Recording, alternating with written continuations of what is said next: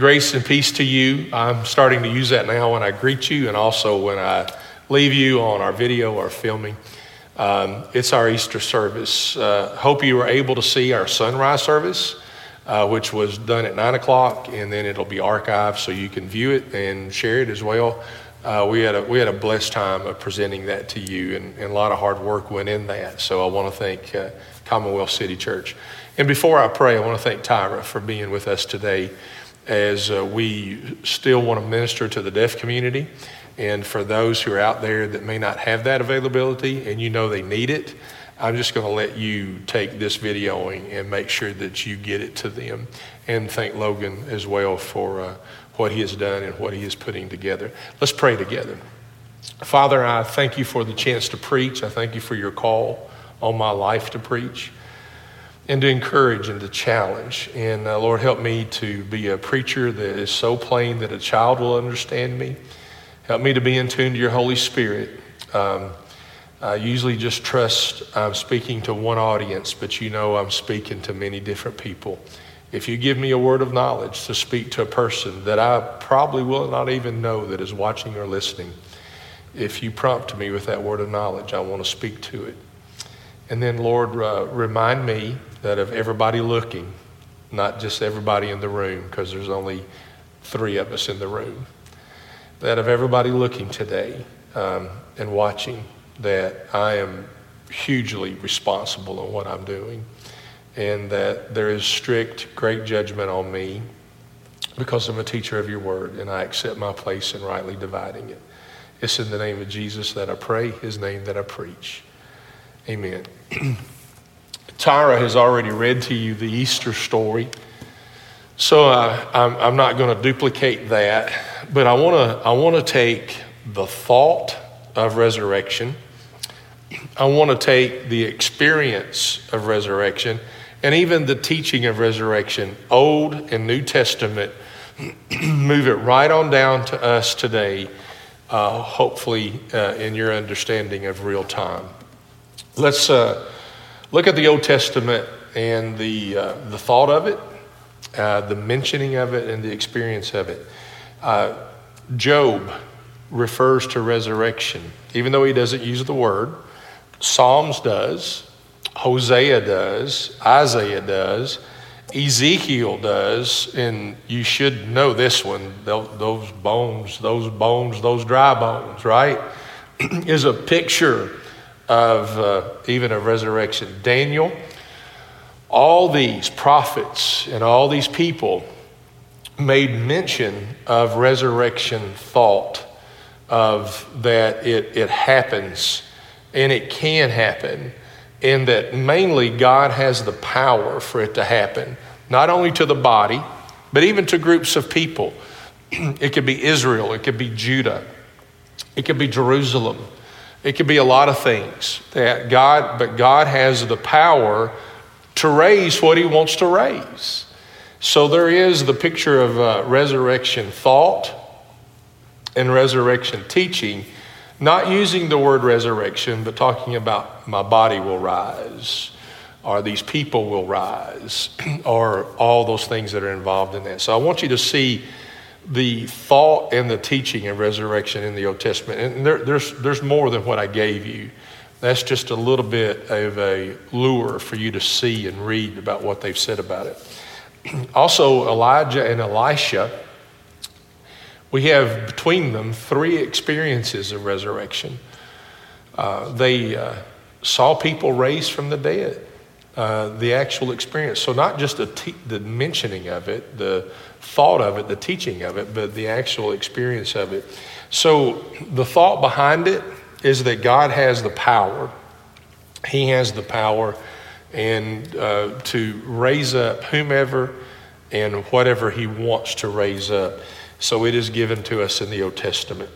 In New Testament thought and experience, we're going to start with Jesus. Obviously, the life of Jesus is in the Gospels. We know that on 3 different occasions, there are 3 resurrections that he was a part of. One was a daughter, one was a son, and one was a friend. We also know that Jesus made reference in his teaching before the cross in his life, he made reference of his own future resurrection. That's why we're able to say he was able to see past the cross, because he was already predicting that resurrection was going to occur. And then we know in Tyra's reading of the Matthew story of the resurrection, we know his own actual resurrection happened. So I wanted you to see the teaching of Christ, the experience of Christ raising people from the dead, and then his own resurrection, of how resurrection is a part of not only Old Testament thought, teaching, and experience and meaning, but obviously it's heavily, heavily emphasized in the New Testament. We go beyond the Gospels to Paul. Paul says the central part of the gospel is the cross, and go ahead and say it with me, and the resurrection is central to everything that he preached, that the cross and the resurrection is there. In fact, Paul says in Romans 10, we usually use verses 9, 10, and 13, that he says that you confess with your mouth that Jesus is Lord, and you believe in your heart that God raised him from the dead. He goes on later on to say, with the mouth we confess, with the heart we believe. And then he says, and anyone who calls on the name of the Lord shall be saved. Listen, I was saved in a little town called Summersville. And if you're watching from Summersville, I love you deeply. And it's outside of Campbellsville. And later on we moved to Campbellsville, but Summersville is where I was saved. And I remember distinctly God's call on my life then to just surrender to him. My dad was a pastor. I'm a pastor. My son, Andrew, is third generation pastor. And I remember my dad distinctly praying with me.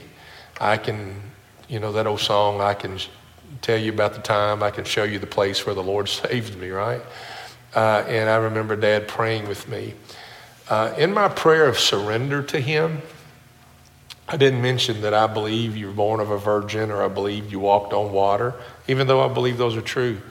Paul has the resurrection so central to our salvation and the gospel that he says, not only do I confess Jesus as Lord with my mouth, but you believe in your heart that God had raised him from the dead.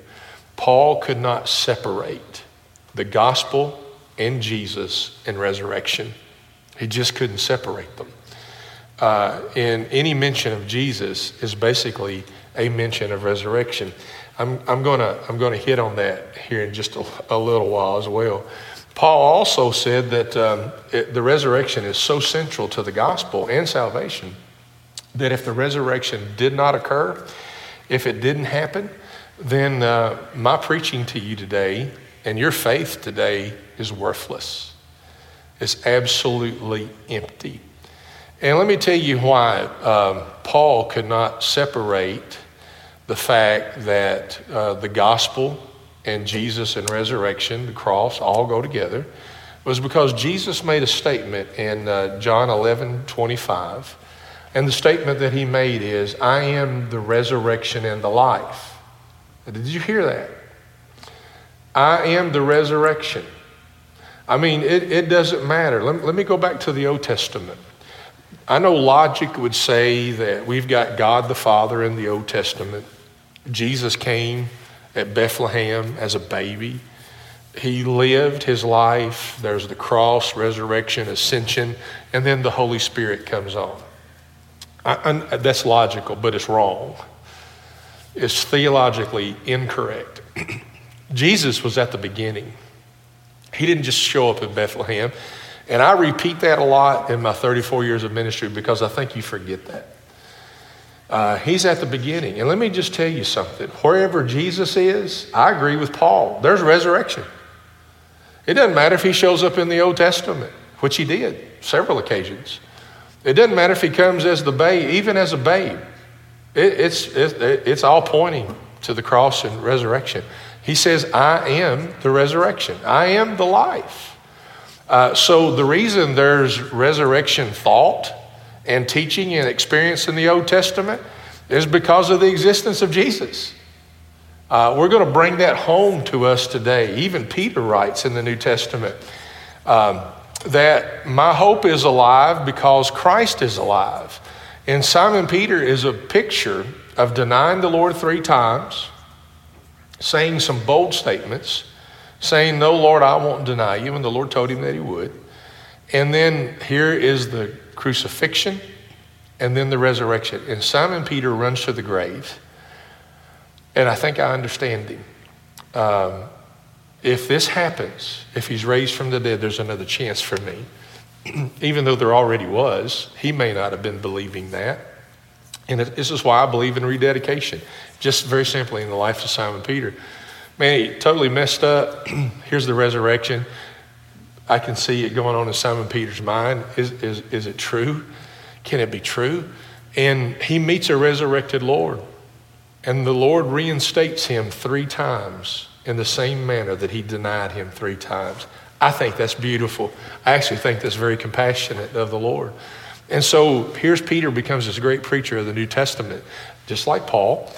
And he says, my hope is alive because Christ is alive. Simon Peter cannot even move away from the person of Jesus and the picture of resurrection based on even what Jesus said about himself. I am resurrection. So I wanted you to see it in the Old Testament, the thought, the teaching, and the experience of resurrection. I want to see it just a little bit, just enough to whet your appetite to look a little deeper. The New Testament, of course, Christ mentions it. Of course, Christ resurrected. And then Paul and Peter, their teaching and their preaching, they don't remove the resurrection away from it because it's very solid and central to their life. So I want you to see that in the New Testament as well, which is a little easier for you to see. So I want to bring it to us today. You know, a lot of things about the Lord coming back. I do pray 2 prayers, specific prayers about that. If the Lord leaves me in this crisis, I pray for his rescue. And then I add to the rescue, if you want to come back, that's fine with me. Because we are actually told in the scripture as a mandate to pray for the Lord to come back quickly. So when it comes to this situation, it's rescue and return. It's okay to pray both of those. My point in that is that if he tarries his coming, if he does tarry his coming, then this old body's going to die and I'm going to be put in the ground. I go on, my soul goes on to live with the Lord, but there's one day the promise of resurrection. So I want to bring the resurrection from Old Testament to New Testament to now in our life and how that affects me and you. So the resurrection that's given to us right now, I'm going to give it to you in 2 ways. Number 1, as salvation. Somebody's going, well, we don't see resurrection power today. Yes, you do. And the way you see it is through salvation. The power that raised Jesus is the same power that saves us. And you're going, well, hey, Jeff, preacher, I wasn't dead. Yeah, you were. You were dead in your sins. You may be breathing and living biologically, but you are dead. That's why John says when you surrender to Christ, you've crossed from death to life. So there is resurrection. There's an old Jeff that lived and came to Christ and died. And he raised me up in the newness of life, which is the picture of baptism. Death, burial, resurrection, old and new. That happens in the Lord. So I have the witness of resurrection when Logan was saved, when Tyra was saved. I have the witness of resurrection when you were saved. The power that raised him is the power that saves you. Look at Romans 8:11. It says the spirit of him that raised Jesus lives in you. I mean, we are walking around witnesses of resurrection. Because of the power that raised him is the power that saved us. Look at Ephesians 1:19 through 20. He says his power is given to us who believe. And it is the power that raised him from the dead. So I wanted you to see that salvation power and resurrection power are synonymous. They absolutely go together. Now, let's go to our own future resurrection. If he tarries his coming and I die, here on this earth before he returns, then there is the promise of my own resurrection. I've got to be simple. I told this years ago. A few years ago, Julie and I bought our cemetery plots in Campbellsville. And I can be either a little weird or a whole lot of weird, depending on your angle. But a funeral home director there is dear friends. His family is dear friends of ours. In fact, the first apartment that Julie and I rented was at the funeral home. I know that's a whole nother story. So he not only had the funeral home, he owned the cemetery. It's called Brookside Cemetery. And it's outside of Campbellsville, just a little ways. But it's in front of Julie's old high school, Campbellsville High. And then we bought the burial plots. You get a deed for them, basically, just like any plot of ground, whether it's big or little. And so I saw the area where our graves are going to be, and I stood there. And I got to tell you, I stood there thinking about our resurrection one day. Because the one reason I picked those plots was because there's Julie's high school, and those years were precious to her. And then to the left, that's the high school's to the right. And to the left is Campbellsville University. There's a 4-lane highway between the cemetery and the university. And then back off in the ways is a steeple of Campbellsville Baptist. I can stand at our plot and see all three, her high school, Campbellsville University, and then I can see the steeple. And I said, this is perfect. And I said, this is the view I'll have when I come out of the grave. The high school means the world to Julie. Campbellsville University means a lot to us. And then Campbellsville Baptist is Julie's home church since the day she was born till I moved her away. It was also the church that we were married in physically, the building, and is also where I surrendered and was licensed and ordained as a preacher and a pastor. So there's a lot of sentimental things that may not mean anything to you. They mean a lot to us. But I picked those graves, and I did it. Listen to me. I did it with a resurrection view of one day when I'm called out. I get to see this stuff. You know, it means a whole lot to me, and I'm going to something that means far more to me than those places that I gave to you. I want you to hear Paul write. I'm going to read it very simply, but here's what I want you to see when I read it to you. I want you to realize the transfer and the switch, the change that happens to us. And I think Paul says it simply, really. And I'm going to walk you through it, but I want you to notice that the switch and the change and the transfer that's happening at resurrection with our old bodies into a new body. I'm going to use 1 Corinthians 15, verse 39. Starting at verse 39 and going through verse 44. Not all flesh is the same flesh. There is one flesh for humans, another for animals, another for birds, and another for fish. There are heavenly bodies, and then there are earthly bodies. But the splendor of the heavenly bodies is different from that of the earthly ones. There is a splendor of the sun, another of the moon, and another of the stars. For star differs from star in splendor. So it is with the resurrection of the dead. Now here's the switch, the transfer, the change that happens. We are sown in corruption. Here's glory. We're raised in incorruption. We are sown in dishonor. One day we will be raised in glory. We are sown in weakness, but we will be raised in power. And we are sown a natural body, but we are raised a spiritual body. Man, is God not in the changing business? Goodness, you all. I mean, from death to life, from a slave of sin to a son and a daughter of God, from an enemy of God to a son and a daughter of God. I mean, if you can't see the transfer and the switch that God does with us, my goodness, please notice that today. And then I want to continue reading in verses 50 through 58. I want you to see the switch, the transfer, and the change. Brothers, I tell you this, flesh and blood cannot inherit the kingdom of God, and corruption cannot inherit incorruption. Listen, I am telling you, or your version may say, show you a mystery. We will not all sleep, but we will all be changed. In a moment, in the twinkling of an eye, at the last trumpet. For the trumpet will sound, and the dead will be raised incorruptible. We will be changed because this corruptible must be clothed with incorruptibility. And this mortal must be clothed with immortality. Now, when this corruptible is clothed with incorruptibility and this mortal is clothed with immortality, then the saying that is written will take place. Death has been swallowed up in victory. O death, where is your victory? O grave, where is your sting? Now, the sting of death is sin, and the power of sin is the law. But look at verse 57 here. But thanks be to God who gives us the victory. Did you hear the word victory?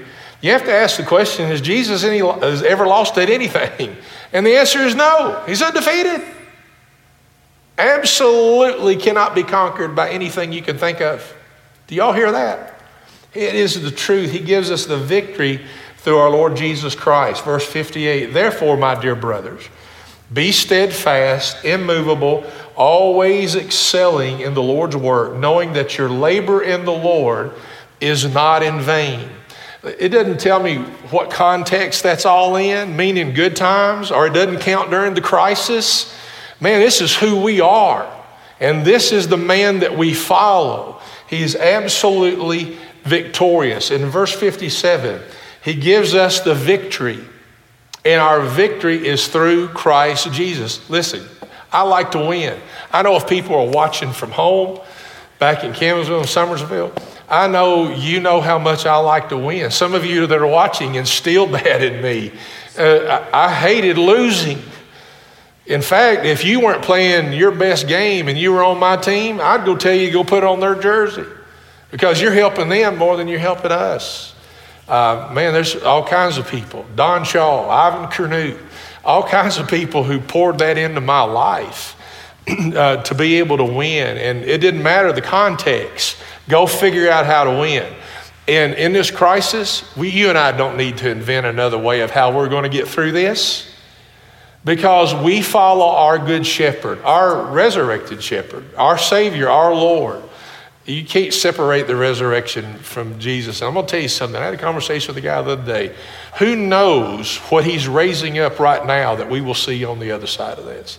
Because with Jesus is the power to raise up and to raise us up and to edify and empower his church. Me and you, all of us, to be able to do that. I'm getting a little loose there. I'll hang on. So here's the point. His victorious resurrection guarantees our victorious resurrection. It absolutely does that. Joshua, he saw that the promises of God, that they are true. He is victorious. I want to say this in ending. Our God is a complete God, you all. What he starts, he finishes. Let me give you examples. He says, I'm the Alpha and the Omega, which is the A and the Z. I'm the beginning and the end. I'm the firstborn.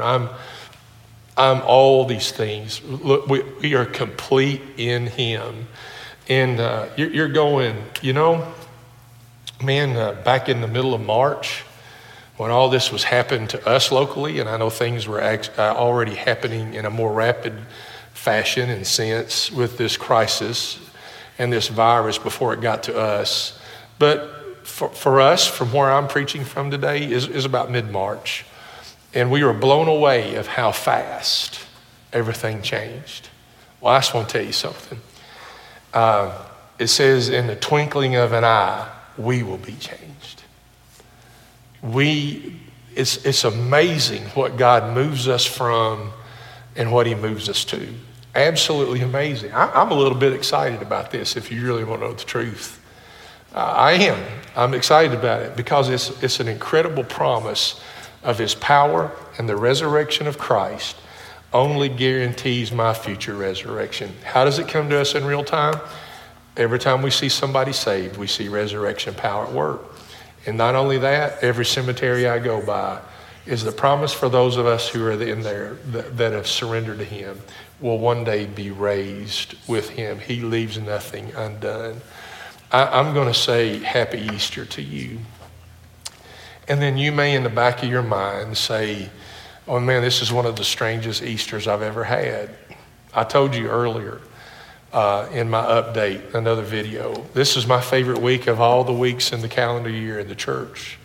Holy Week, Seder meal on Thursday, the funeral service on Friday night, and Saturday night is the silent service, which actually is my favorite. And then coming and shouting his resurrection on Sunday morning. And it's all changed. It's all happened the way that it is. And it's been a trying week. I'm just going to be honest with you. And we just sat down.